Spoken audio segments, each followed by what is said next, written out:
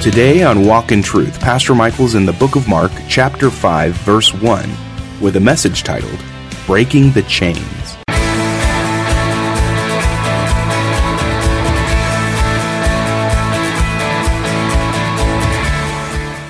Welcome to Walk in Truth with Michael Lance.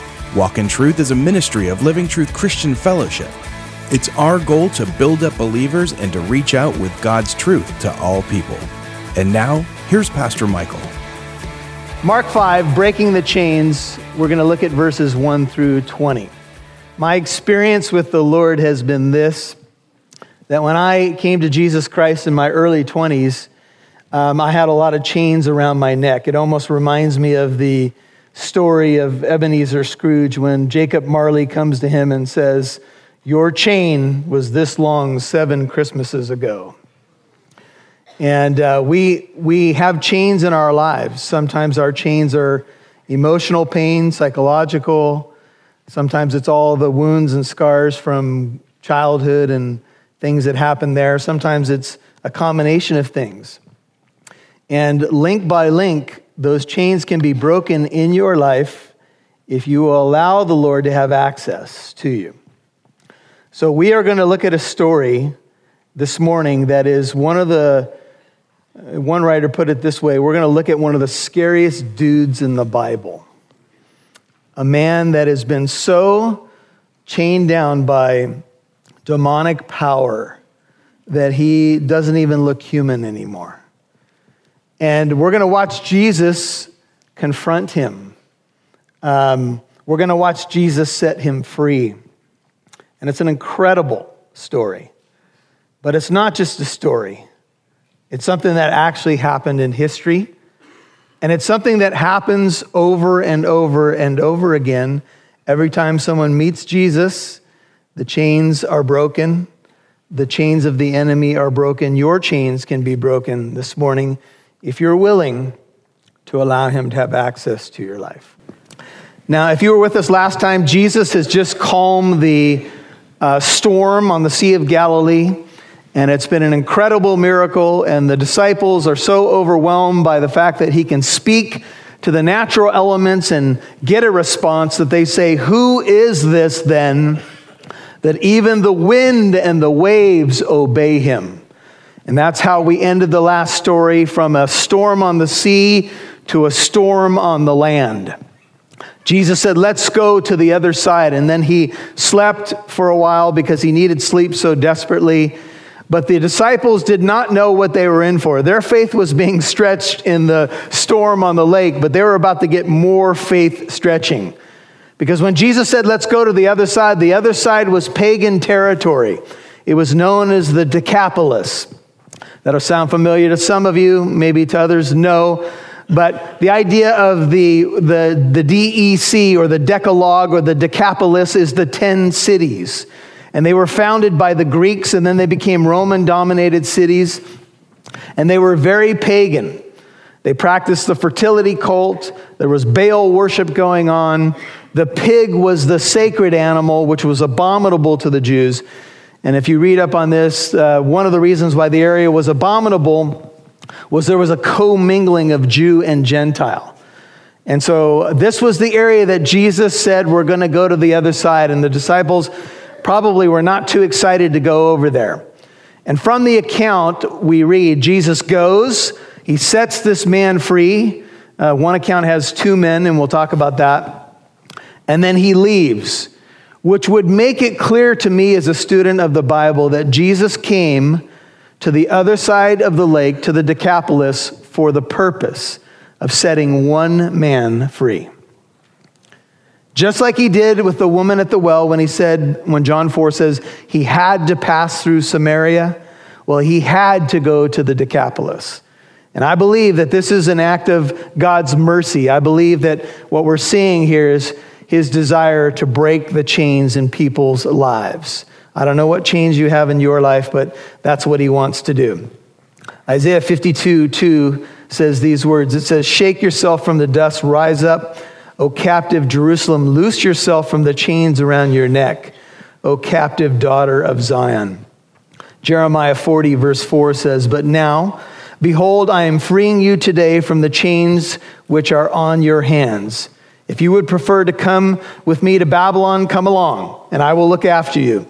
But if you would prefer not to come with me to Babylon, never mind. Look, the whole land is before you. Wherever it seems good and right, go. What do you want to do? Where do you want to go? Who do you want to serve? Jesus in John 10, verse 10 says, the thief does not come except to steal, kill, and destroy. I came that they may have life and have it to the full. As a Christian, in my early years, I heard about this abundant life that Christians were supposed to be enjoying. Jesus said, I came that you might have life to the full. There was only one problem for me as a new Christian. I didn't know what that meant. I had heard about the abundant life, but I wasn't necessarily living it, at least not consistently. And then I found out there were two sides to this spiritual coin. Jesus came to give us life and that to the full, but there is an enemy who comes to what? Steal, kill, and destroy. Jesus came, 1 John 3:8, to destroy the works of the devil. That's why he came. He came to destroy those things that try to destroy us. His power is greater than all the power, not just on the earth, but in the universe. And Jesus says, amen, do you believe it? Amen. He says, let's go over to the other side, boys. It's time for some more faith stretching. Once you become a Christian, it's not just about your deliverance, it's about other people hearing about how their chains can be broken. And that's part of what Jesus was doing with the disciples. He was trying to show them that it's not about you arguing about who's going to be the greatest in the kingdom and getting your mommy to ask me if you can sit on my right hand and on my left hand. Boys, that's not what this is about. This is about you going with this gospel and showing other people how they can be free. That's what the church exists to do, to be missionaries. In fact, you could say that Jesus, his visit to the Decapolis is a short-term missions trip. Pretty quick, pretty short. Shows up in the morning, frees a man, gets back in the boat because they didn't want him to stick around. These 10 cities in rabbinic tradition, the teaching of the rabbis, were cities where Joshua had pushed the Canaanite peoples to the other side of the Jordan River. So that's why it was kind of seen as Gentile territory and dominated by that particular mindset. And here's where Jesus goes, to these 10 cities to set people free. This section that we're in right now tackles the 4 greatest areas where we have fear. I'm going to give this to you as an outline, and we'll tackle this as we go ahead. But if you're taking notes, let me just give it to you. 4 overwhelming fears of humanity. Fear of natural forces, Mark 4:35 through 40. Jesus has just calmed the sea. We hear of tornadoes, storms, earthquakes, the like. We can feel out of control, floods, that kind of thing. Jesus' power over natural forces, Mark 4:35 through 40. His power over demonic forces is in our story here, Mark 5:1 through 20. That's something else that freaks people out. Unseen dark forces. It can be a very freaky, weird idea. Jesus has power over them. The third area is power over physical sickness in Mark 5:21 through 34. Here's where Jesus will touch the woman with the flow of blood. She spent all her money on doctors, found no healing, no answers to her questions. We get fearful of that. Sickness. And can we find healing in that sickness? And finally, Jesus' power over physical death is found in Mark 5:35 through 43, where he talks to the little girl who was dead and says, little girl, arise. Power over natural forces, demonic forces, physical sickness, and physical death. That's our Jesus. And Mark is written to Christians in Rome who were suffering persecution, and they needed to know that they had a Savior who still had power to deliver, power to answer the deepest questions of our lives if we will allow him in our lives.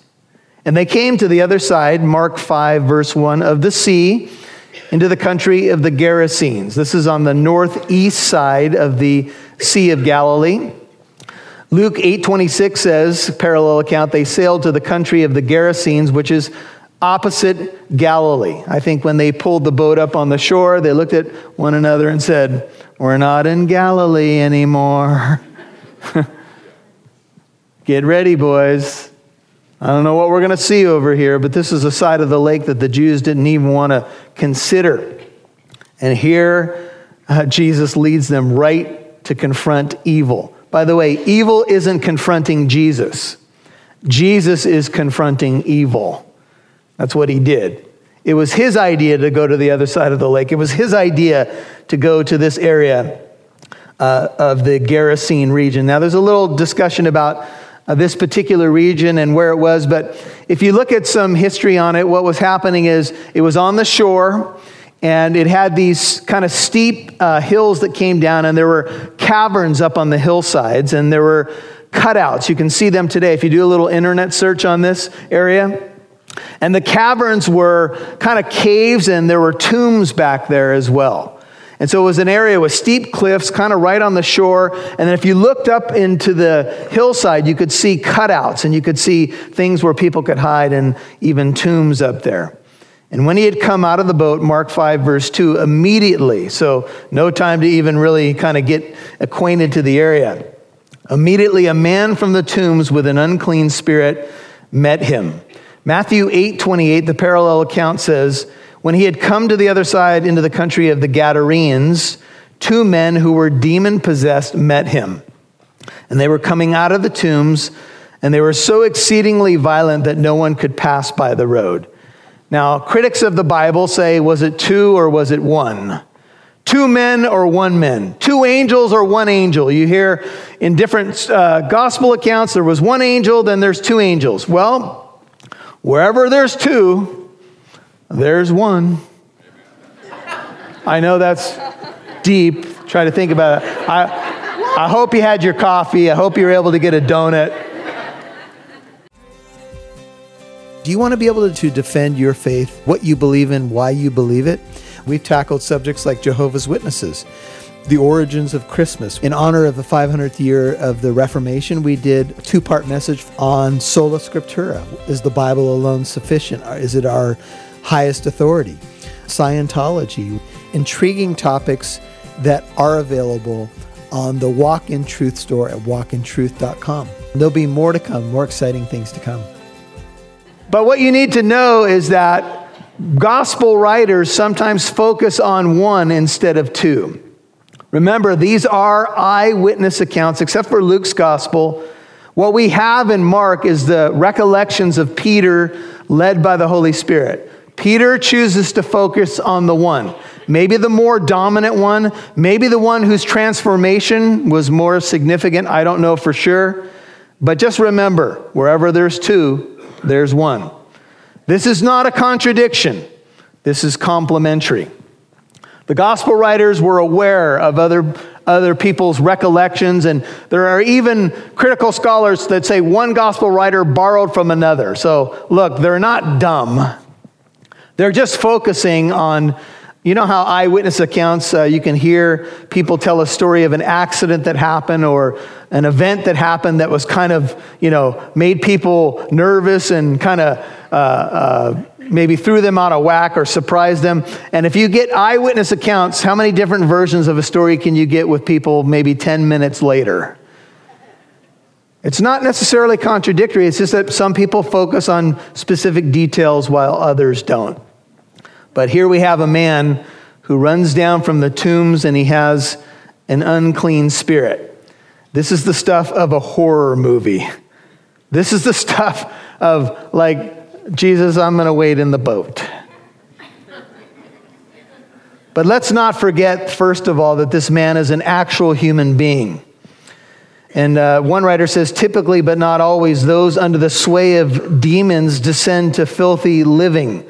He's said to have an unclean spirit, both physically and morally.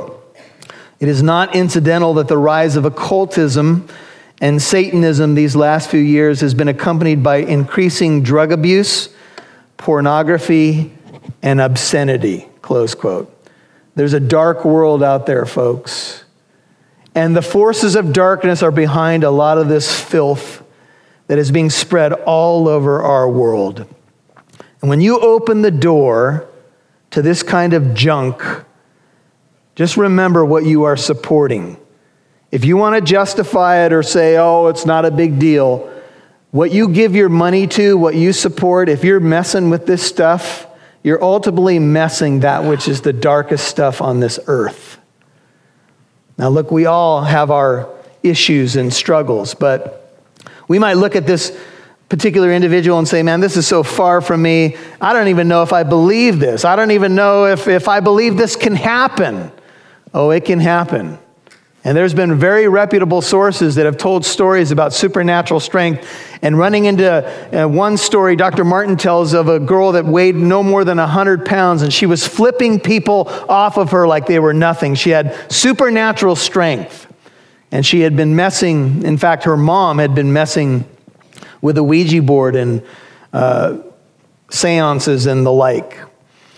You say, well, is this an extreme case? Sure it is. And by the way, the Bible does not attribute every weird case to demonic possession.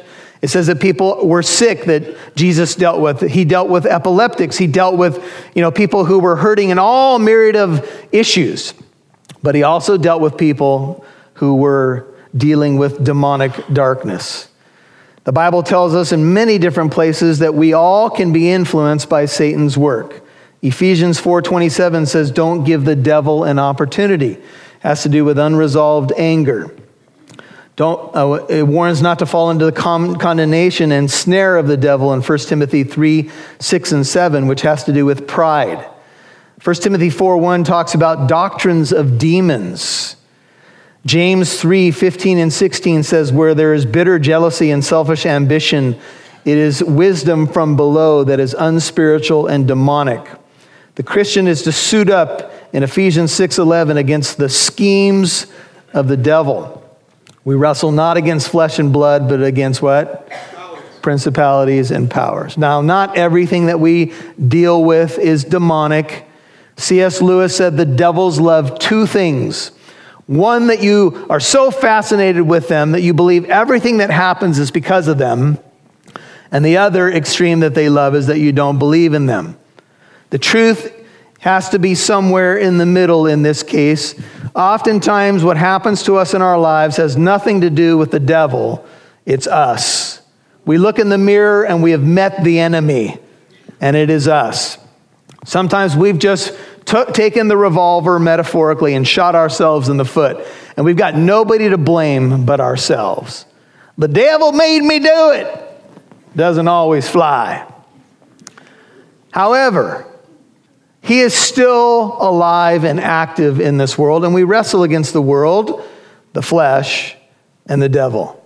Demonization, as some scholars call it, does occur, and Satan does move often in more subtle ways. You've all heard the song, Devil with the Blue Dress on.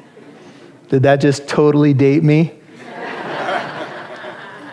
How many of you know that song? All right. Not totally alone. And he, Mark 5:3, had his dwelling among the tombs. No one was able to bind him anymore, even with a chain. What a fitting picture. A chain. For a while, they were able to chain him. Notice it says, no one was able to bind him anymore. It sounds like a digression. Sounds like for a while they could. Sounds like for a while they were able, almost like a wild animal, to kind of just tie this guy so he wouldn't cause too many problems. But there was a digression, meaning that it got worse and worse. And this is what happens with people who mess with the occult. At first it sounds good. You might say, well, what's the fascination to occultism and things like magic and witchcraft? Because there's a promise of power. There's a promise that you can control your environment. There's a weird fascination that some people have with the dark things and even that which is evil. We understand that. There's parts of us that we're kind of intrigued by that stuff. I wonder what's going on there. And when you open the door, sometimes what happens is the face is a smiling face. Oh, this will be wonderful for you. It'll be great. It'll be a wonderful journey, a spiritual journey for you, until you find that you've opened the door to something much darker than you realized. This is what happens with a lot of people. They become dead even while they live. 1 Timothy 5:6 says, she who gives herself to wanton pleasure is dead even while she lives. And these two men, and the focus here on the one man, they were the walking dead. He didn't even live in a house anymore. He lived among the tombs. How fitting. He lived among the dead because in all practical purposes, he was dead. Dead in his trespasses and sins. By the way, Ephesians 2:2 says, spiritually, that's where everybody is who doesn't know Christ. They're dead even while they live. But Jesus came to seek and to save that which was lost. Luke 19:10. He had come to save this man. Luke's parallel account, Luke 8:27, says, when he had come out onto the land, he was met by a certain man from the city who was possessed with demons, who had not put on any clothing for a long time. He was not living in a house, but in the tombs. The man was naked, and he lived in a graveyard. Weird. This is the stuff of horror movies. This is like, whoa. What is going on with this particular individual? We've heard some stories of people who have been on PCP, people who have been in weird states of mind, who run around naked, take off their clothes, and run around on the street. And when it happens, it's a bizarre situation indeed. And so he descends to this filthy living, and he has become indeed a sad man. Because he had often been bound with shackles, look at Mark 5:4, and chains, and the chains had been torn apart by him, the shackles broken in pieces, and no one was strong enough to subdue him. You might want to write in your notes there, not yet. He's about to meet someone who's plenty strong enough. But it's gotten to the point where even the chains that people tried to use, he's able to break them now. And maybe even some people saw it as a game. Maybe you took your buddies up there and said, hey, let's go up and see if we can deal with the dude up there. Teenagers typically do that kind of thing. Where are you going? We're going to take our buddies over there to see the madman. Don't do that. Now he's breaking the chains. I think he's at such a point now that nobody even wants to try. Sometimes in the night, people hear howls and screams, and they say, don't go over there. Lost cause. Beyond help. Sign posted. Witch's Castle. Half a mile ahead. I would turn around if I were you. Fans, name the movie, The Wizard of Oz. One of the greatest stories ever told. And the lion, that sign was enough for him. Okay, let's go. I do believe in spooks. I do. Sorry. Anyway. And constantly, night and day, verse 5, among the tombs and in the mountains, he was crying out. This means to croak or scream or shriek. Gashing himself. It means to chop down and mangle. To cut oneself to pieces. He would scream, move among the tombs and the mountains night and day, constantly, and he would gash himself with stones. Whew. Radical. Torn apart, broken in pieces is a great description of the man. Intervals during night and day, he would let out a howl.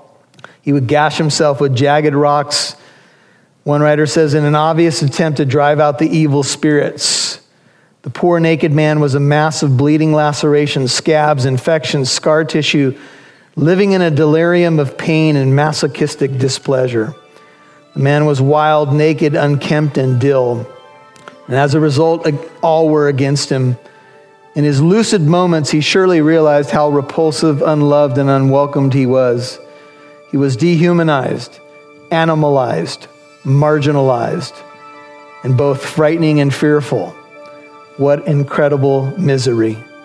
Every detail emphasized his pathetic condition. Well, it's been another year, Pastor Michael, and we all hope that it's been a blessed year for everybody out there that's in our listening family. We have come to the end of a part 1 of a message in Mark chapter 5. Is there anything that we can talk about for the listeners out there that we can encourage them? A fascination with the dark things, even as a Christian, is unhealthy. A fascination with, anything like that power.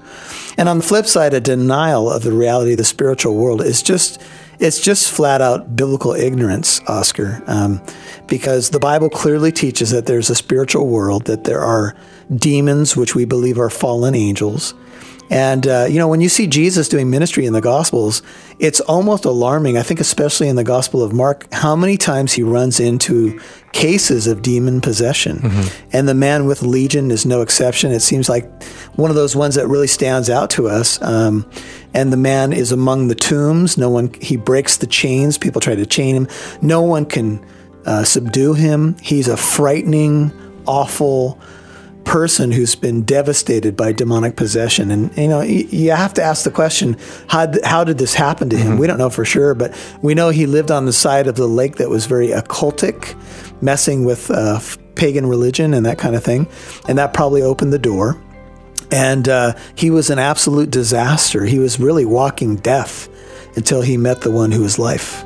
And when they went to the other side of the lake, Oscar, it seems from the account that the sole purpose of that trip, and even the storm that came with it, was because Jesus was on a rescue mission to rescue one man who maybe from the depths of his soul was crying out, but had been so dominated by a multitude of demonic spirits. So I think Jesus, seeing him on a rescue mission, he initiates, the guy does come running up to him, but Jesus had a mission to free this man. And I think that's the beauty of Christ's love, the power of his deliverance. Though the man was filled with a multitude of demons, the demons were really powerless. They're afraid of the Lord Jesus Christ, right? They say, have you come to torment before the time? And so Jesus cast them out. And I think a good way to focus this story is to focus on the beauty of his deliverance. Thank you for listening to today's program. If you'd like to listen to this message in its entirety, or if you'd like to visit our church here in Corona, California, visit our website, walkintruth.com.